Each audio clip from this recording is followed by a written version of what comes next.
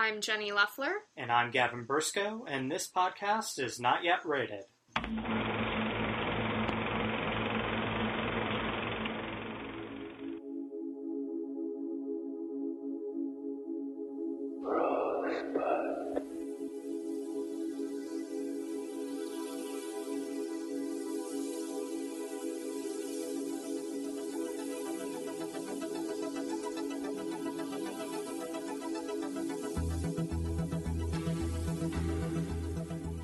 Just one moment, please. Welcome, everybody, to the new episode of This Podcast Is Not Yet Rated. So glad to have you tuning in again, and to any new listeners, welcome. Welcome. You can check out our old episodes. Jenny's going to be able to tell you how to do that in just a second, but I think you're really in for a treat this episode. We have Spike Lee's Chi-Raq, and we have Steve James' documentary, The Interrupters, from a few years back, and I think that's going to spawn a pretty interesting conversation between the two of us. So we hope you guys enjoy. Yeah, and like Gavin said, if you want to listen to any of our previous episodes, you can go to our website, www.thispodcastisnotyetrated.com, or feel free to follow us on Facebook, facebook.com/thispodcastisnotyetrated, and follow us on Twitter, @StillNotRated. And if you're listening and you don't have either of those things, you can also email us at thispodcastisnotyetrated@gmail.com. Our first film this week is also Amazon's first original film, and that is Spike Lee's Chi-Raq. This is an emergency. This is an emergency. Homicides in Chicago, Illinois have surpassed the death toll of American Special Forces in Iraq. Hey, Ptolemies. Welcome to Chi-Raq. Chi-Raq, where we at, my city?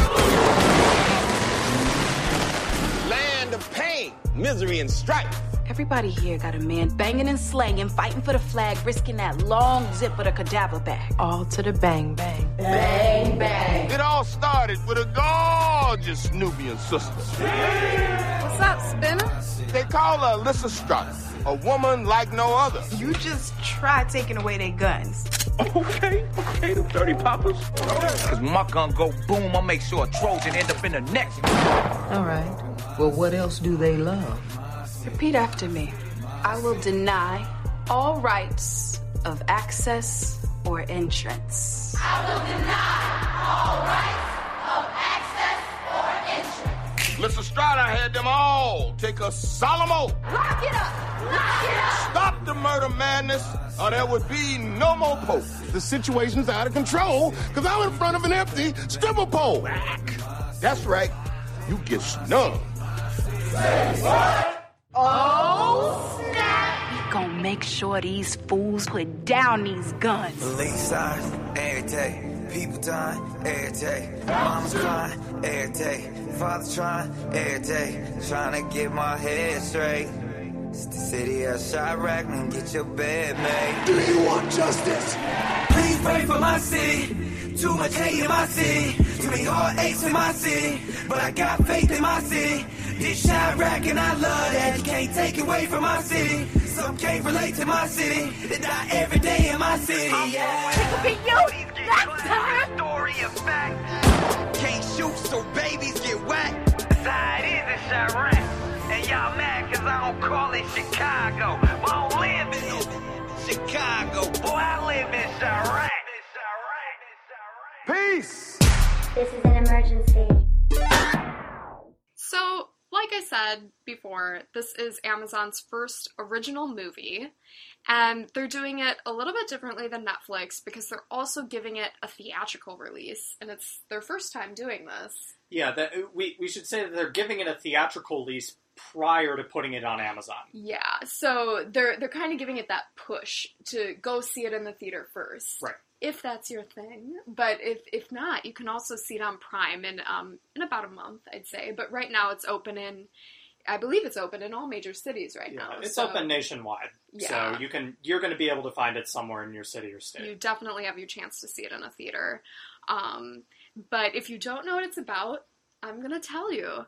So, Chirac, like I said, it's Spike Lee, but it's also, it's based off of the Aristophanes play called Lysistrata. And the film, basically, it's about these two neighboring gangs in Englewood, a neighborhood on the south side of Chicago.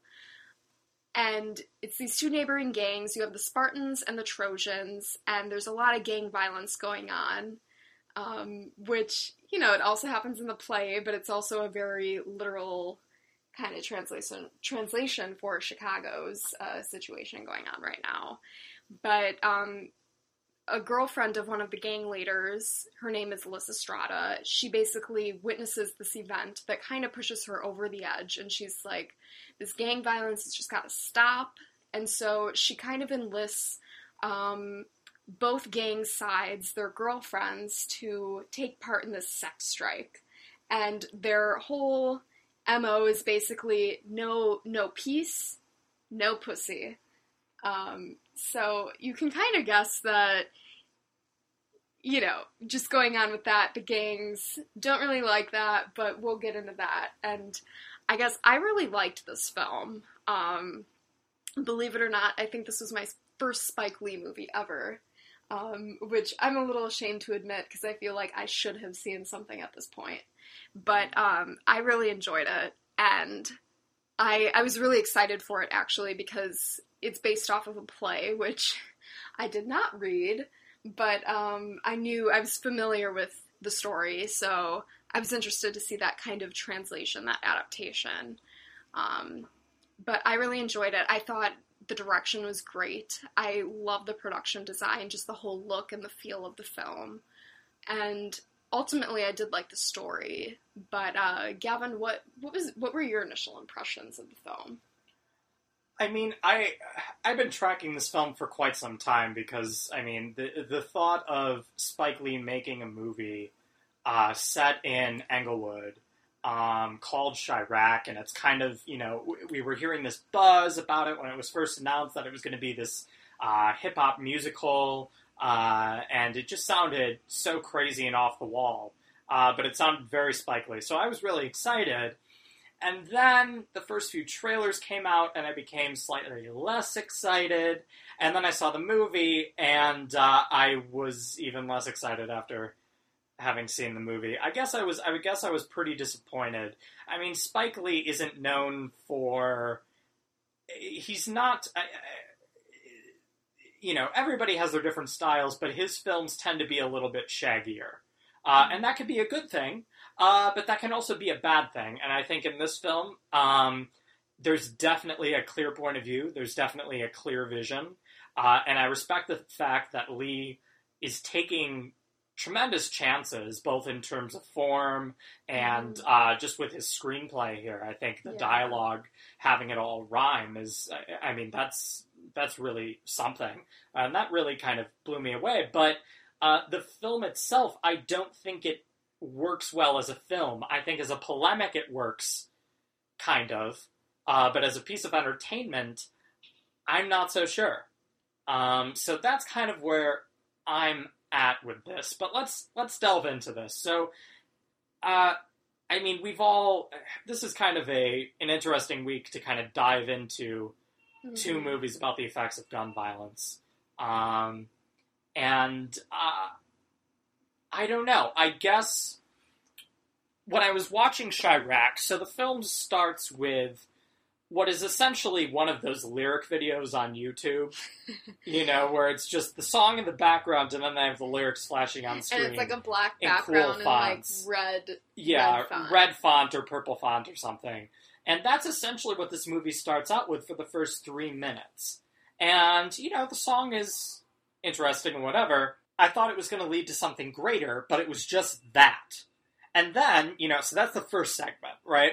And then the second segment, he dishes out some statistics about how many people have died in, you know, the war in Afghanistan, how many people have died in the war in Iraq, and then how many people have died in Chicago over the same amount of time. Yeah. And those numbers are powerful, but after that segment, it goes into a segment with Samuel L. Jackson, and then it goes into the beginning of the movie. So it's like 3 different segments before we actually get to the movie itself. And so the first 10 minutes is very difficult to get into because of that. Because so it felt almost like too chaptered out. Yeah, it was. It felt like it wasn't very cohesive in a way, and that was a problem throughout the film. But particularly at the start, it kind of set me off a little bit because I wasn't. It made me uncomfortable. Not because of the subject matter, although the subject matter is definitely disturbing, but it made me uncomfortable because I didn't feel like I was watching a finished product. I kind of felt like I was watching a rough cut. That's never a good thing to feel like. No, that's never a good thing. And I should say that the first real scene of the movie that we see is basically this club scene where Nick Cannon, who plays a rapper named Chirac, and we should mention, too, Chirac, or Nick Cannon's character, is a gang leader. He's a gang leader in Chirac. So the movie... So that's kind of one of the confusing parts as well, right? The title Chirac refers to not only the city, as the characters refer to that, or the part of the city that they live in, but also this rapper. And I guess throughout the movie, I was kind of hoping that the Nick Cannon character just kind of... You couldn't have given him a different name, like a different stage name, like really, but because it kind of clouds the film a little bit for me. But I think overall it was the shagginess that I kind of took issue with, and I think some of the things were brilliant, using the Trojans and the Spartans, who in the original play are, these warring factions of the same society who are basically trying to decimate each other so that way they can take over the kingdom. And that, I think that's a really fantastic, Lee uses it to really fantastic effect in this movie. But at times, I think the movie got too clever for its own good. Or at least... so clever that it kind of distanced me a little bit. So, for instance, there are certain characters who are supposed to be stand-ins for Oedipus, say. And you have these characters, and they're just kind of there for one scene, and then Lee kind of forgets about them. And they're almost there as just jokes or plot devices, and then we move on to something else. And that kind of took away from this momentum that I thought the film would have. This driving force, this kind of, really this protest movie about what this community is doing to itself and why it's doing it to itself. What are the socioeconomic reasons why gun violence exists in Englewood currently? And it became kind of this globular, momentumless drudge towards the end, at least for me. It didn't feel well-paced, and I guess I kind of came out of the movie not liking any of the characters, just because they all came off as, frankly, a little bit annoying. Now, I know... Annoying in one note, I should say.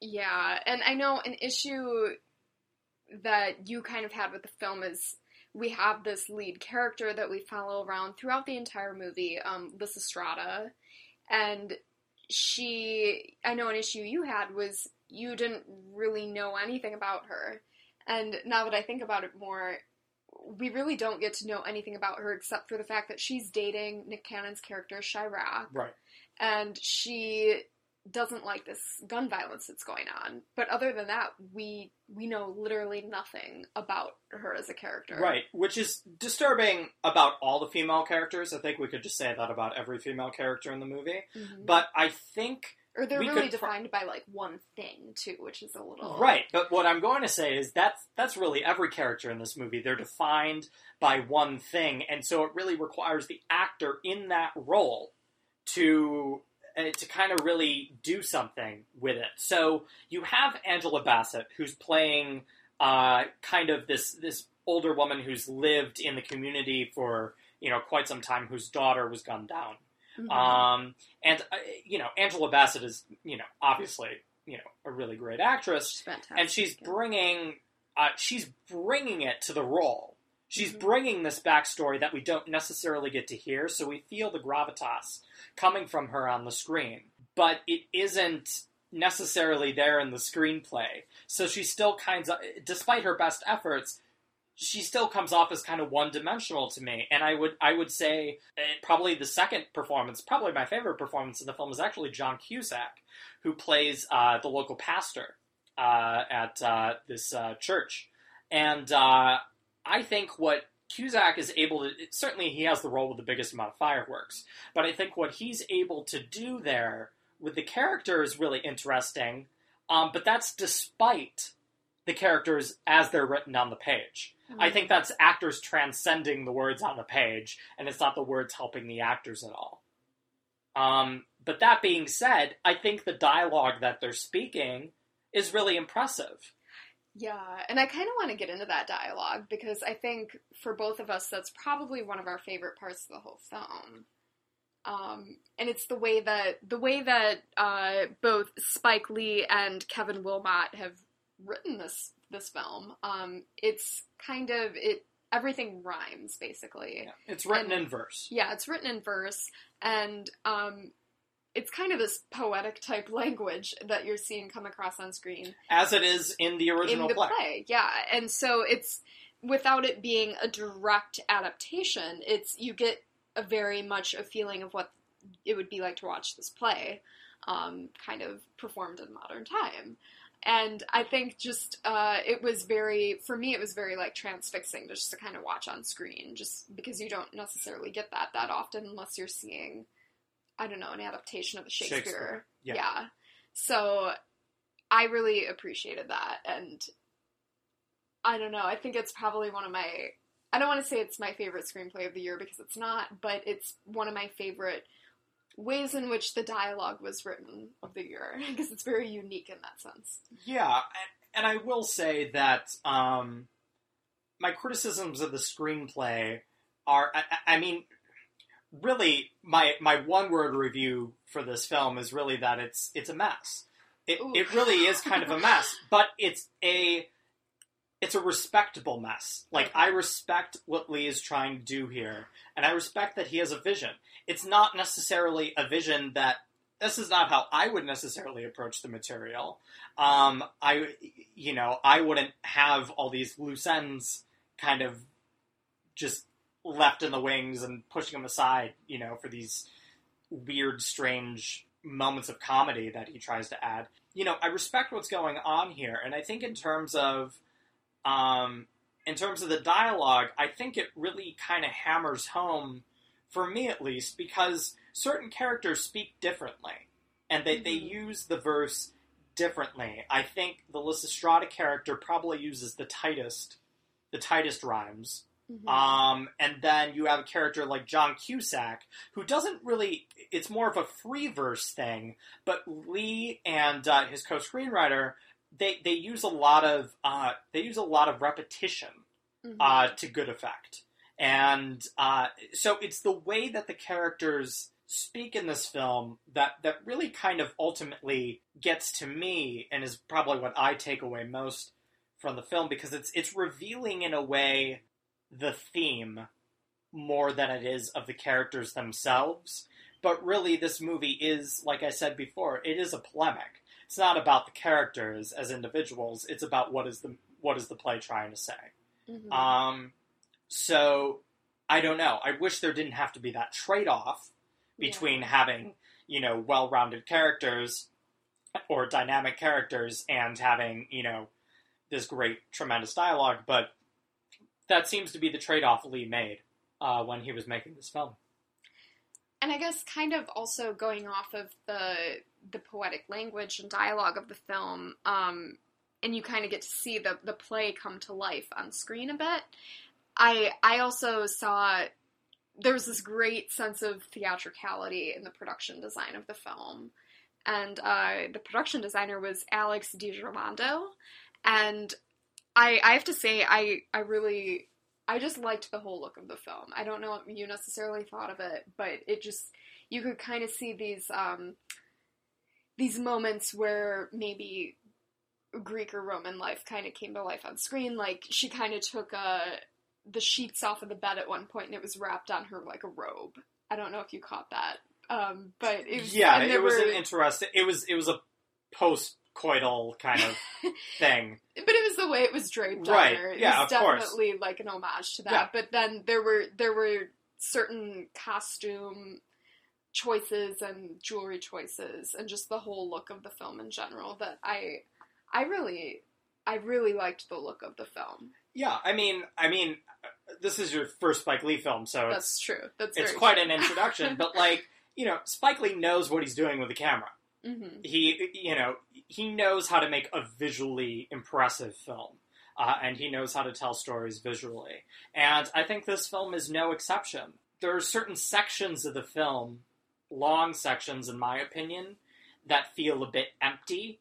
And I think the reason they feel a bit empty is maybe because the visual style isn't necessarily in service of the story he's trying to tell, but these kind of tangents he goes off on.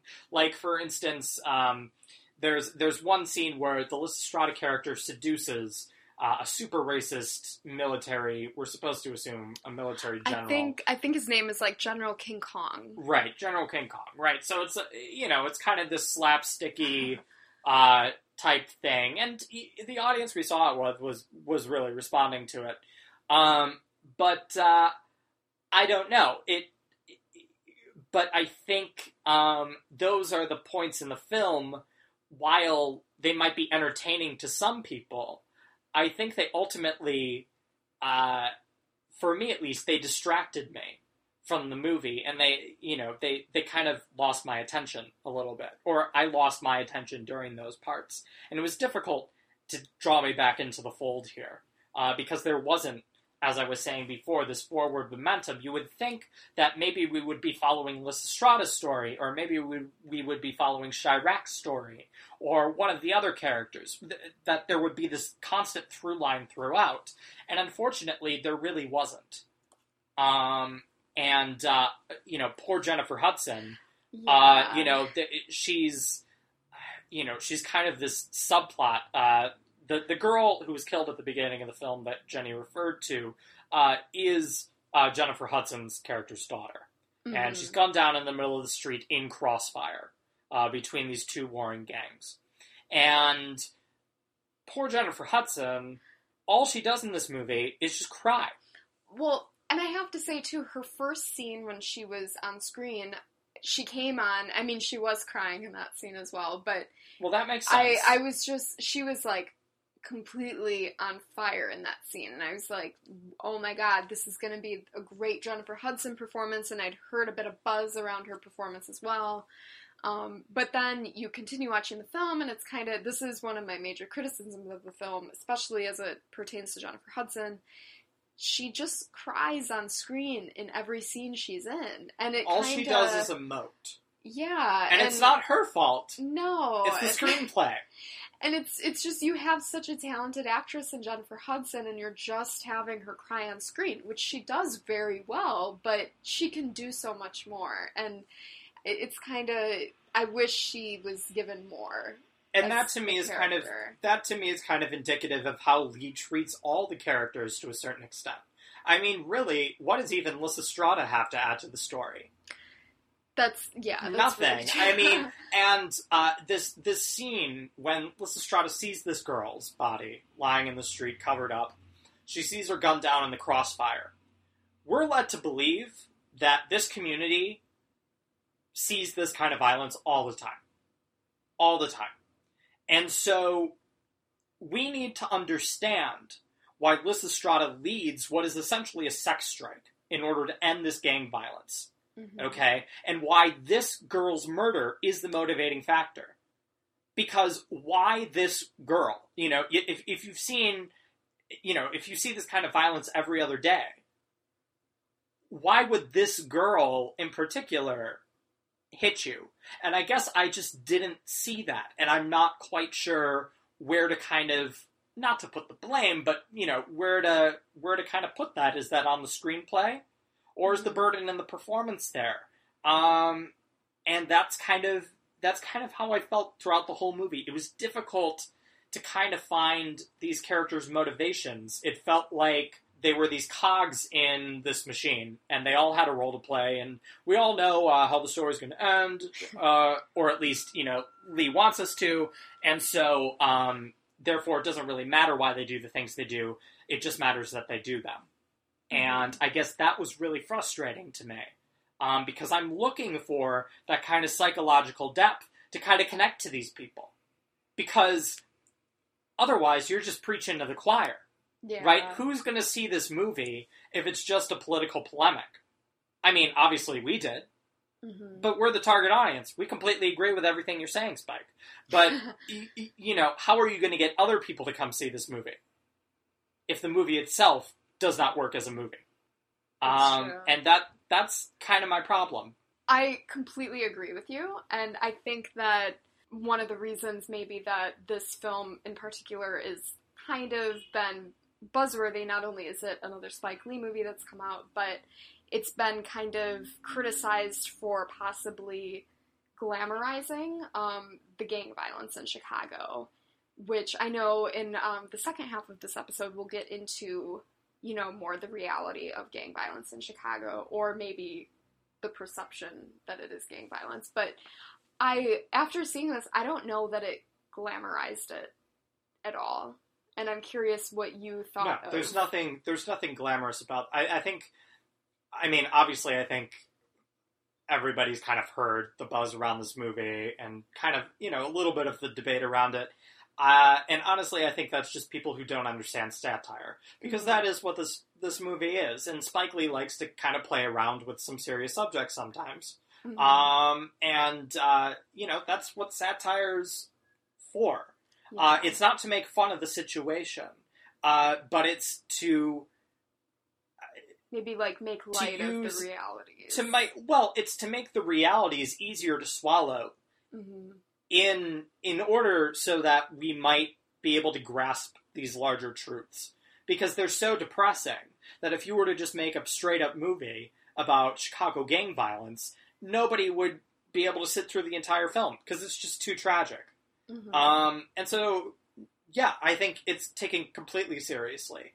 Well, and I mean, Gavin mentioned this before, but the first, like, 3 to 5 minutes, they have this, you know, essentially lyric music video on screen, but then they present you with statistics. And then they show this map of the United States made out of guns. So it's kind of like forcing you to be like, by the way, this is what you're about to get into. Right. And, I mean, I think, in a nutshell, my issue with this film is that it was both too overtly political, and it was not political enough. Okay. It's kind of, you know, it's a bit strange, but that's kind of my sense of this film. I wish that Lee had kept that same... I would rather Lee keep that same intensity from that lyric video at the beginning throughout, than to just drop out of it, just somewhere in the middle, and leave us hanging, and then try to be like, oh yeah, remember what we were trying to do at the beginning, and then try to ramp it up in the last 10 minutes, where it kind of ends in this melodramatic mush, really, which doesn't really work. We don't want to go into it too much, but that was one of Gavin's biggest criticisms of the film, and if you see it, you'll know what he's talking about. I don't think it was one of my biggest criticisms, but it's what you leave the theater having seen. That's true.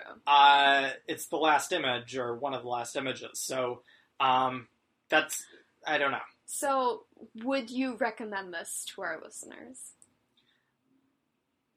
If you're a Spike Lee fan, you know, you have to see this movie if you're a completist. To anybody else, I would probably say no.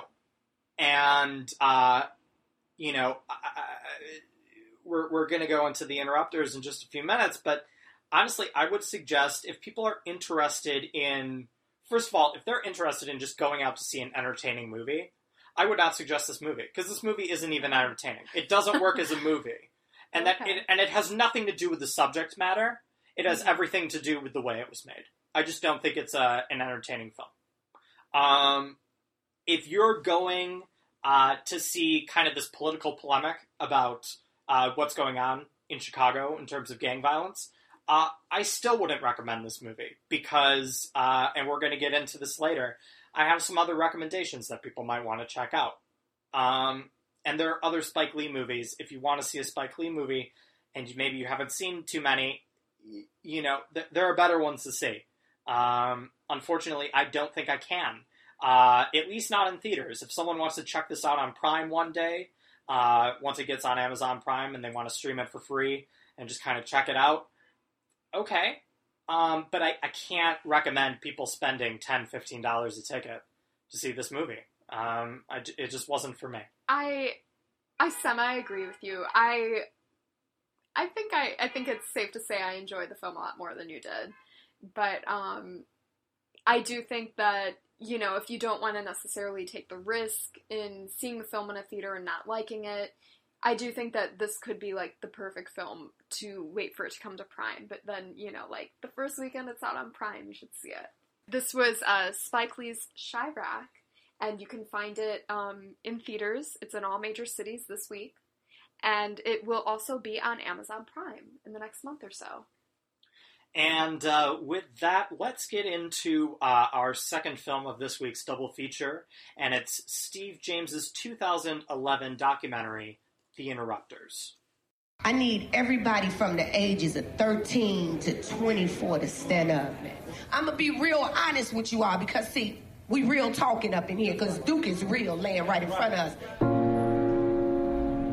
A man was murdered overnight on Chicago's South Side. Police say it happened execution style. I'm fed up. 124 people have been killed. Each and every one of you all can be Duke right here. There are 3 bullet holes in his home fired by... We got a responsibility to bring up our community to be vibrant. The girl died last Friday, shot in the back as he tried to shoot. My brothers, cease the fire, call the truce. The violence interrupters had one goal in mind: to save a life. And we need people to step up at this table and go over and beyond. Man, we got over 500 years of prison time at this table. That's a lot of wisdom. If I fall short. Half of my life I was in prison. That's why I do what I do now. I think I just stay busy, just try to forget about some of the things that I've done. If your expectations... I used to be in jails, kicking off riots and just gangbanging. Let's just correct this. Let's just be a family. There's always tomorrow. Amina Matthews' father was one of the biggest gang leaders in the history of Chicago. She gets in where a lot of guys can't get in. Schools, churches, your mama's house, your cars. Those are safe zones. Hang in there, baby. Sooner or later, I'll get it. How can you help me? Right now. How can you help me? Please don't give up on me. And I thank God that you have changed your life, but you just don't know what they have did to me and my kids. I deal with this every day of my life. I know it's late. Can't know anybody come in and tell a guy to put his gun down. We've been taught violence. Violence is learned behavior. If they have a strong person that's lived that life, I think they could be saved. Whatever you do, we're gonna make it. We'll make it. Do you want to be loved? Absolutely. Do you deserve to be loved? No. Absolutely.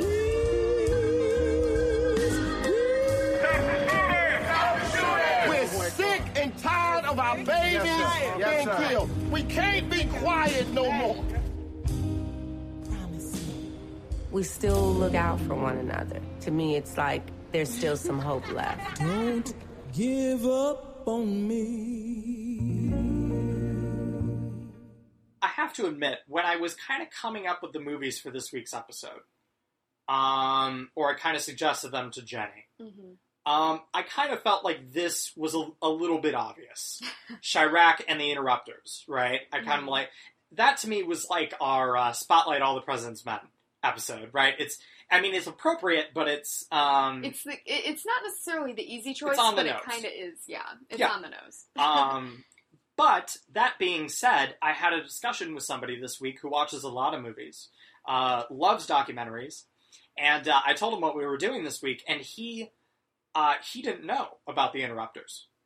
He hadn't been aware of the film, which was surprising to me because I'm a big Steve James fan. And if you don't know who Steve James is, he's a Chicago documentarian, probably most famous for making Hoop Dreams. which is major. One of the greatest documentaries of the past 25 years, if not of all time. And then also he did last year's Life Itself. Those are kind of the nice... Roger Ebert. Yeah, those are kind of the two easy bookends to kind of sell people on Steve James. So this is clearly a very, very talented documentarian.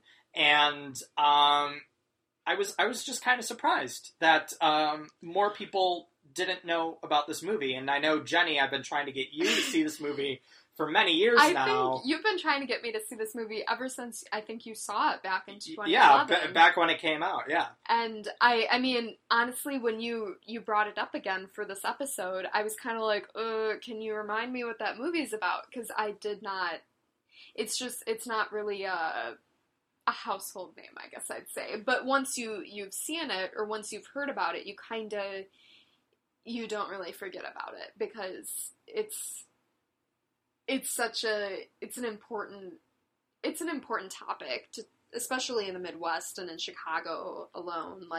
Yeah, and maybe it's because we both came from the Midwest. I guess this week's topic wasn't so obvious at all. It was kind of appropriate, because to me, The Interrupters provides not only the context, which I thought it would, because we had planned this movie without having seen Chirac first, but it also provides these great characters that I wish Chirac had had. But this isn't really to fault Spike Lee, because you cannot think of a better character than Amina Matthews. Mm-hmm. That's just, she's just like a hero. And just a really tremendous lady. And there are a few other, Kobe is also another one who's really great. So the film is filled with a bunch of real-life characters, violence interrupters, who live... Literally interrupt the violence. Well, yes. They live in the same neighborhood where Chirac was set. This is a real Chicago neighborhood. It's called Englewood.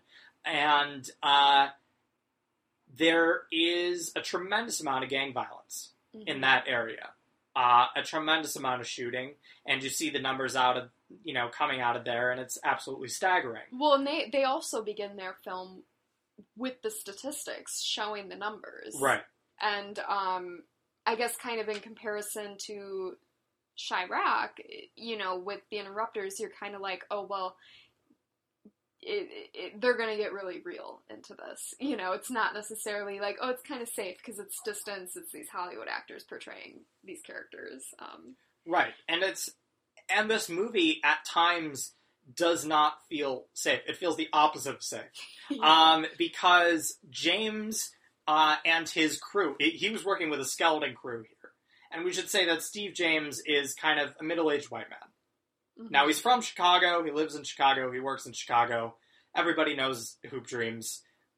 It's pretty easy to ingratiate himself with people, with that movie on his resume. But he is very much the outsider going into this neighborhood. He doesn't live in this neighborhood. That experience is not his experience, culturally or otherwise. And I think what he's able to do here, he's on the ground, and he kind of ingrains himself in this process of violence interrupting, and into these interrupters' lives and some of the people they're trying to help. But he also is able to kind of almost have this journalistic remove from the subjects of the film. Mm-hmm. And he's able to... he's not prescribing solutions, but he's able to document it in such a way that, at least for me, there were multiple times where I was just crying watching this movie, and I've seen this movie several times. But it's the first time that I've ever had to stop it midway through and just be like, okay, I need to view this in two different sections, because it just got to be too much after a while. And I think a lot of it has to do with just kind of this recent wave of tremendous gun violence. And the question I was asking myself throughout this entire movie is, what the fuck are we doing to ourselves? There are two scenes in the film. I don't know if they're my favorites, but they're definitely up there. But they stick out for me.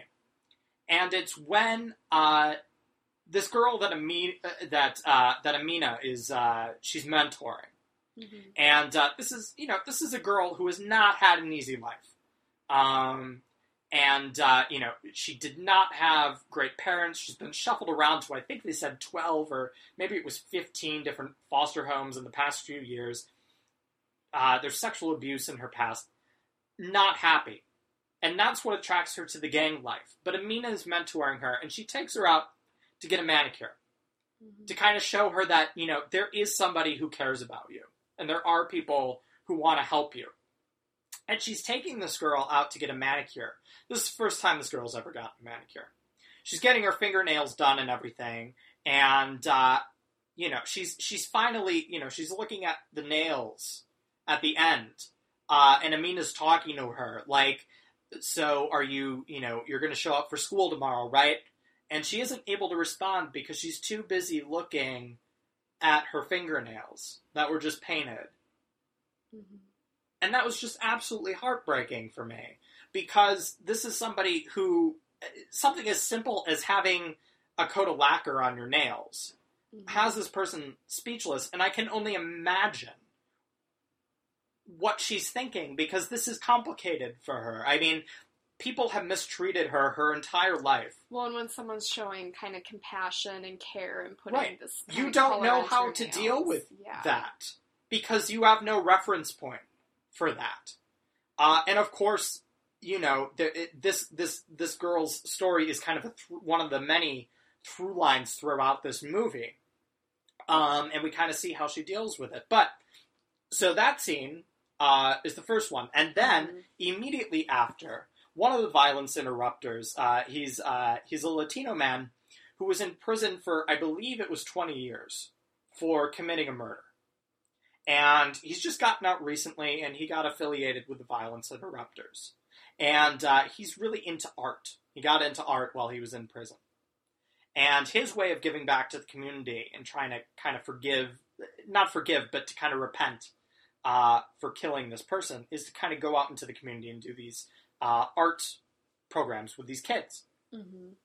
And so he's going through this painting class, and he's kind of asking these kids about, what does this painting make you feel like? What does this painting make you feel like? How are things in the neighborhood? And this one girl, who's probably maybe 10 years old, she starts to talk about how just the other day, the person living below her got shot and killed. Yeah. And she's unable to continue because she's so terrified that that's going to happen to her. And that, between those two scenes, and, just with that girl, James kind of leaves us there, because there's no easy solution.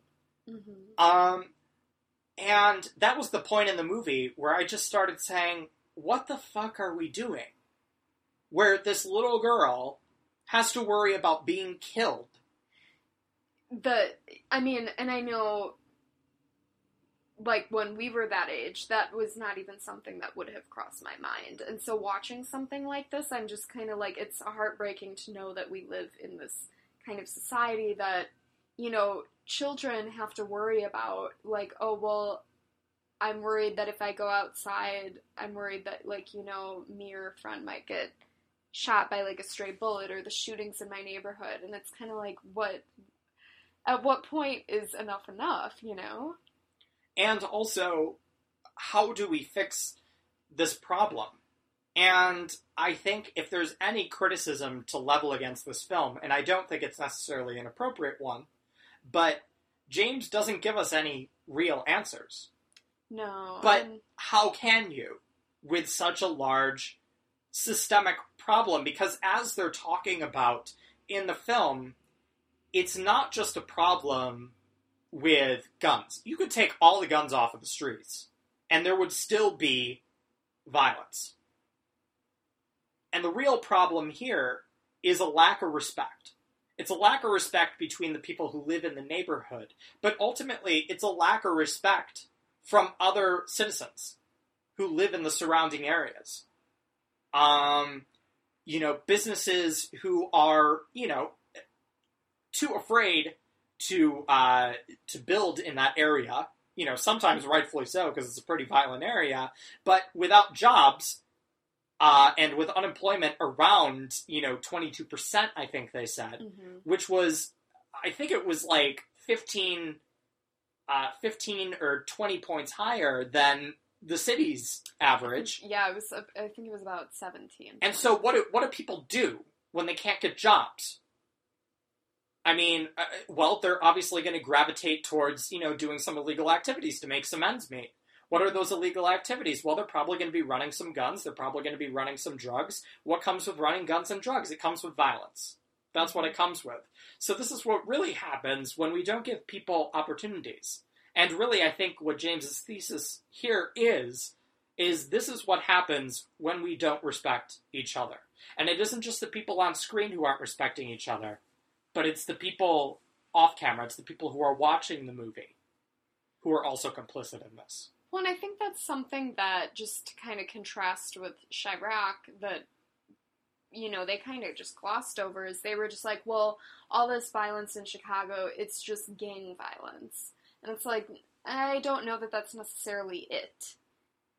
I think it's more of a people violence. Like, it's people not respecting one another. And I think, and you really get to see that firsthand with the Interrupters, and I think that's what's kind of heartbreaking about it, too, is it's kind of like, well, it's not only these people that are killing each other, but it's also, we're watching this on screen, and it's like, well, it's also the people watching it who aren't respecting one another. Right. And I think that's part of the reason why I had to turn the movie off part of the way through. I ended up finishing it, obviously, again. But I had to pick it up maybe the next day. It's a lot to take in. It's a lot to take in, and it left me feeling very, very depressed while I was watching this film, because it does kind of send you into this spiral of hopelessness to a certain extent. Like, well, what can we do? Like, how can we fix this problem? How can we make sure that this girl in this classroom isn't terrified of just going out and just, walking to school every day? And that was kind of unique to this viewing of the film for me. And I think a lot of that, again, has to do with kind of where we are as a country right now. In terms of guns. And, there are certain politicians, about half the politicians in the House right now, who just think that the solution for gun violence is to put more guns in the street. And I just do not understand how you could see a film like this and then come up with that solution. Yeah. And so there's a lot of rage.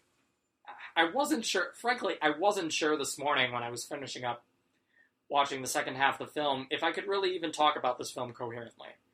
Because it just angers me to such a degree that it just, I was a mess when I was watching this movie.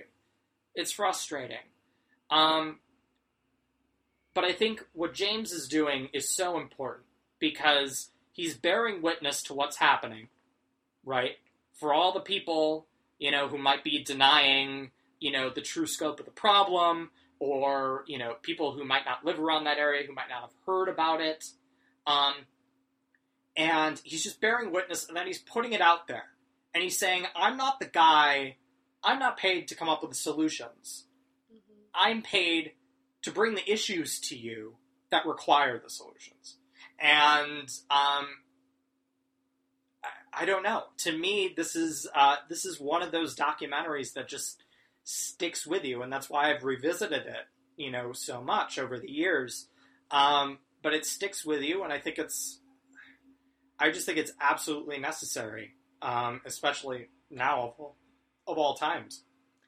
Yeah, and I know right before we recorded this, Gavin asked me, what did you think of the film? And I kind of didn't say anything at first, and I was kind of like, I don't really know what to say, because, in comparison to Chirac is very showy, and it's a lot more, I thought it was a lot more enjoyable to sit through, but you know, when you're watching The Interrupters, it's a very dark film, both visually, but also just the subject, and it does make you uncomfortable, and it was I think the words I said was like, well, I just kind of felt dark after I watched it.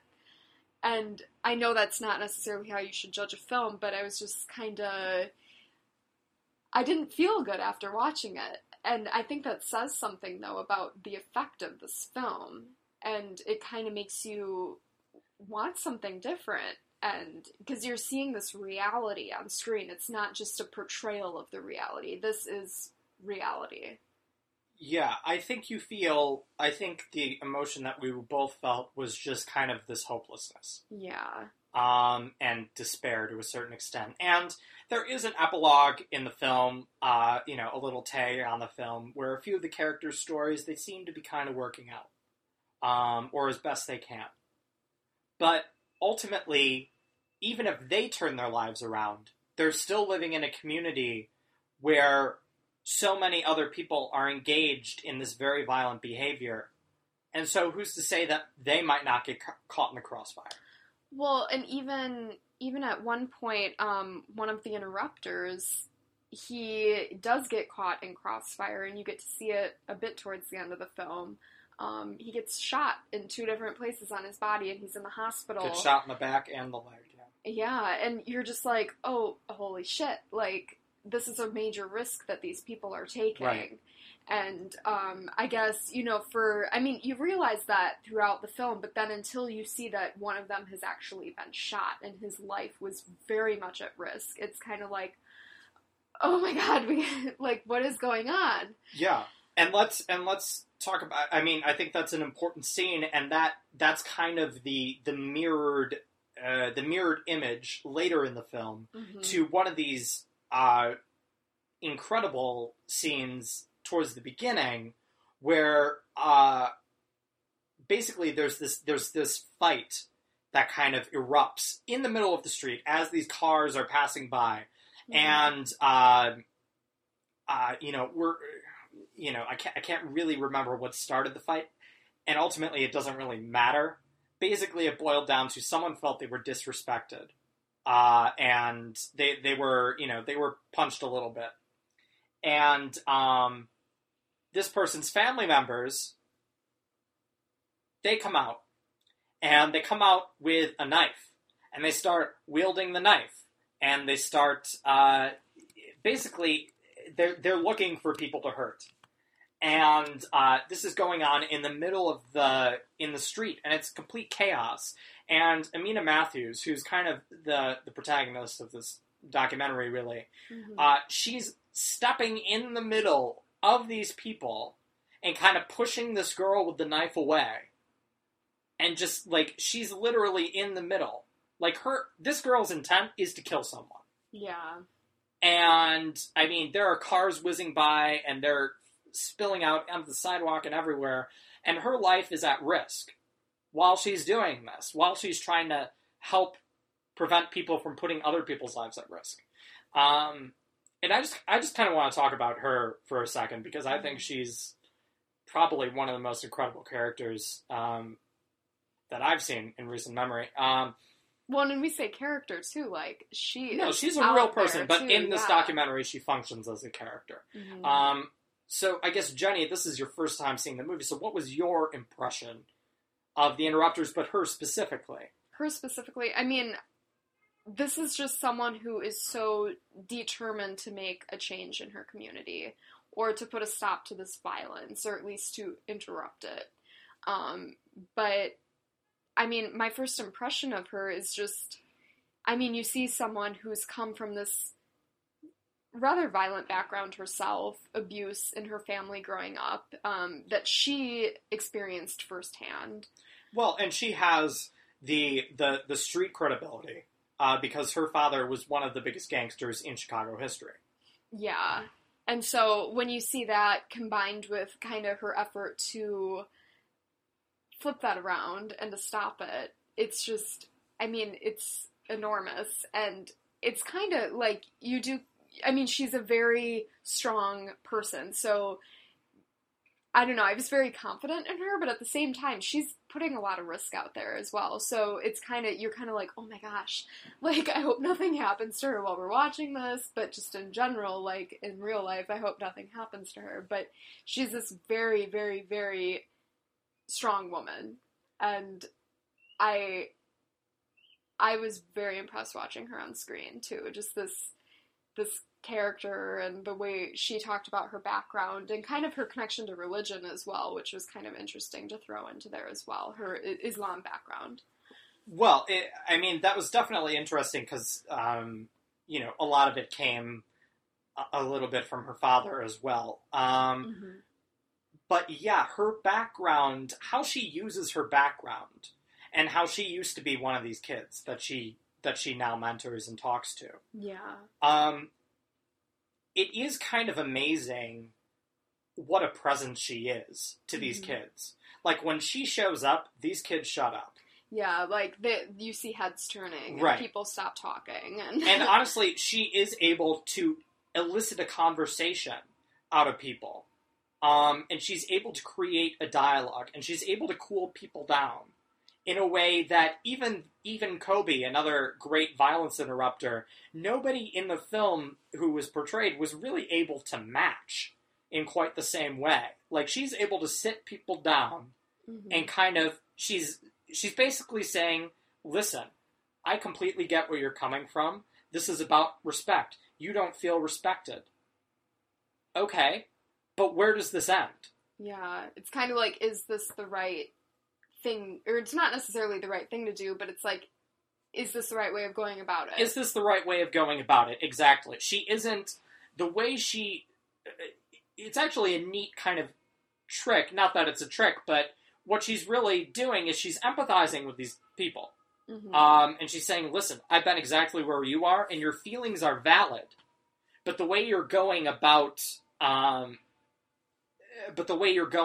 kind of, expressing those feelings, that is not helpful. And that ultimately doesn't change your feelings. That doesn't make you feel better. All that's going to do is land you in prison. Maybe for the rest of your life. Or at least a significant portion of your life. Well, like we see with one of the interrupters himself. He was in prison for like 20-something years. Right. And we see, and this was the man I was referring to earlier who had committed murder. And, I mean, luckily he, during some point during those 20 years, there was this aha moment for him where he kind of realized, like, that was, I need to leave that life behind when I get out of here. And he's trying to constantly make it up in his community and whatever. But there is kind of this sense of wasted life and wasted time. Like, this man wasted 20 years of his life. Needlessly. I mean, obviously he murdered somebody, but it was unnecessary that he murder someone. And he realizes that now, but that's the tragedy. And I think part of the tragedy of the film, and Amina talks about this later in the film too, when she's talking with this one girl, she says she realized if she could tell her younger self now what she knows now, her life would be so much different. But the tragedy is people need to learn that for themselves to a certain extent. Until it finally gets ingrained in them to know. Yeah, either they need to feel the repercussions or something bad might have to happen to them. And that's what the interrupters are trying to prevent. They're trying to prevent that first-hand experience from happening. They don't wish that upon anybody.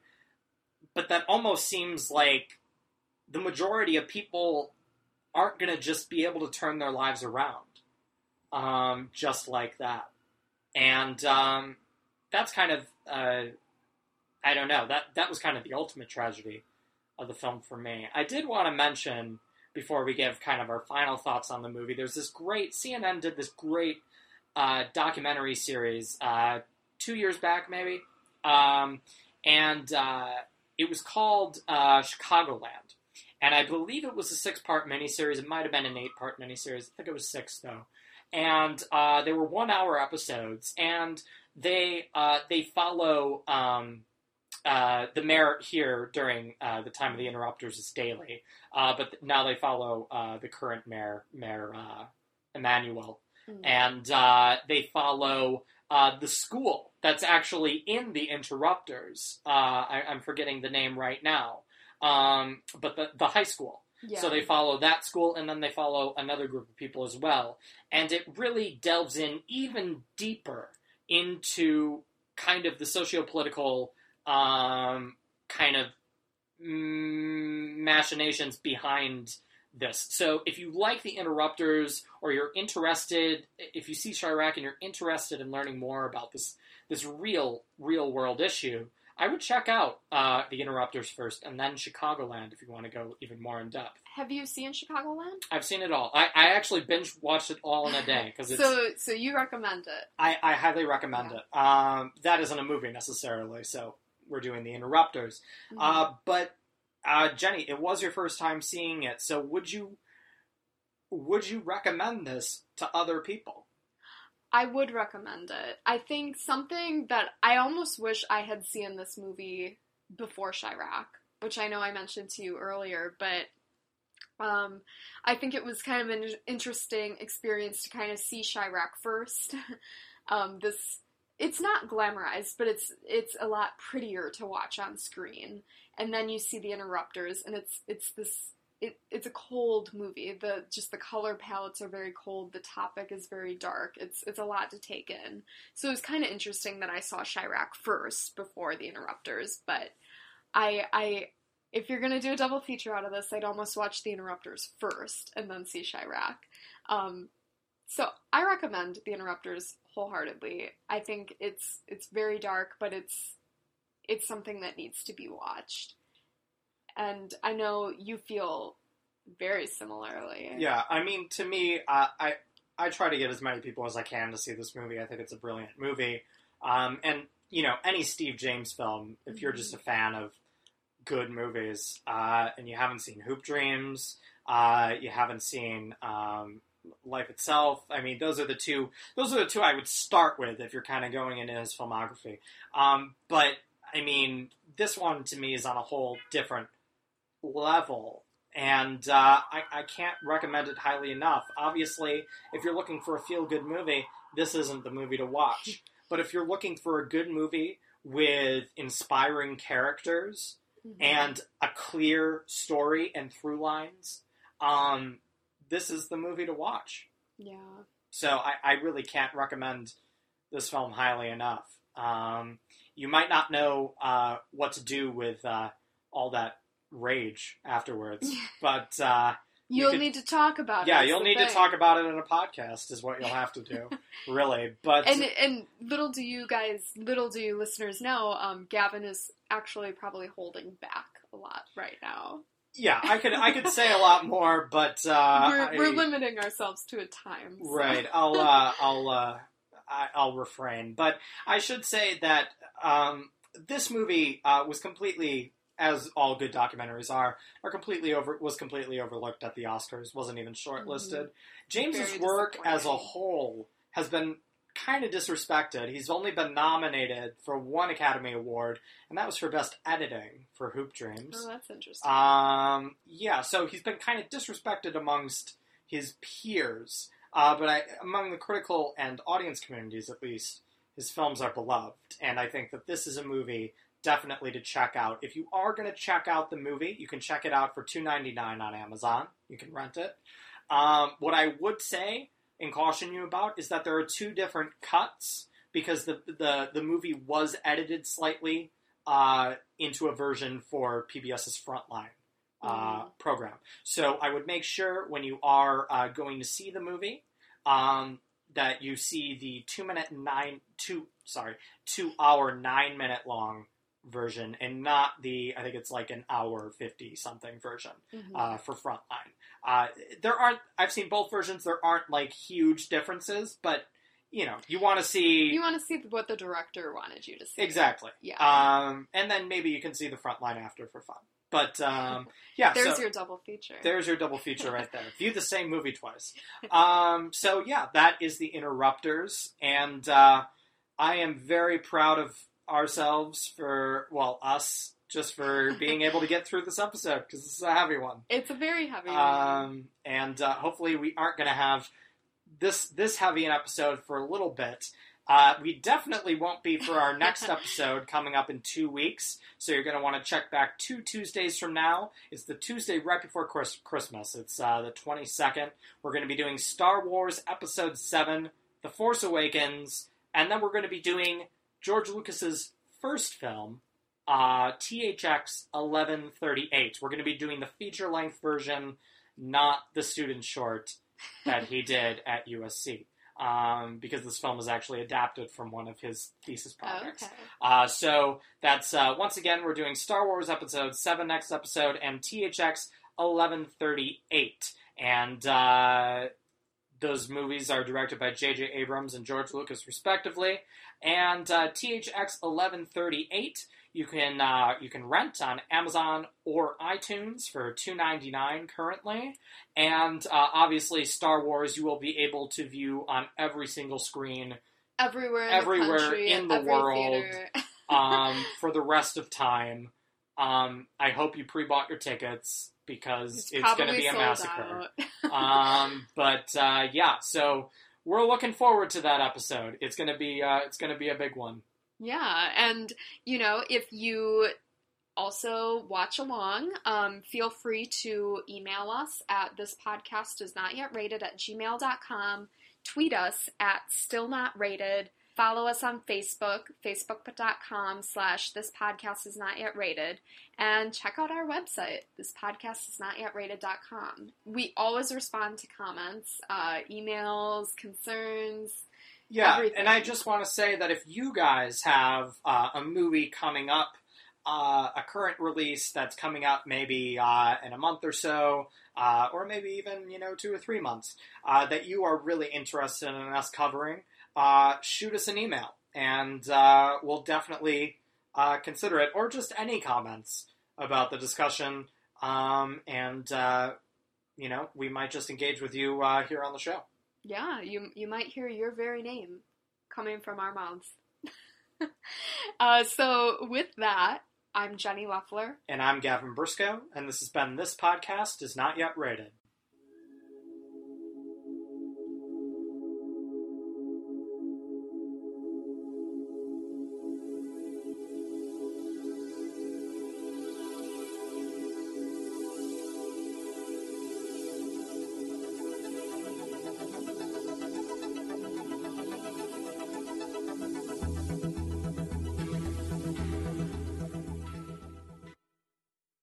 Adieu, auf Wiedersehen, Gesundheit, farewell.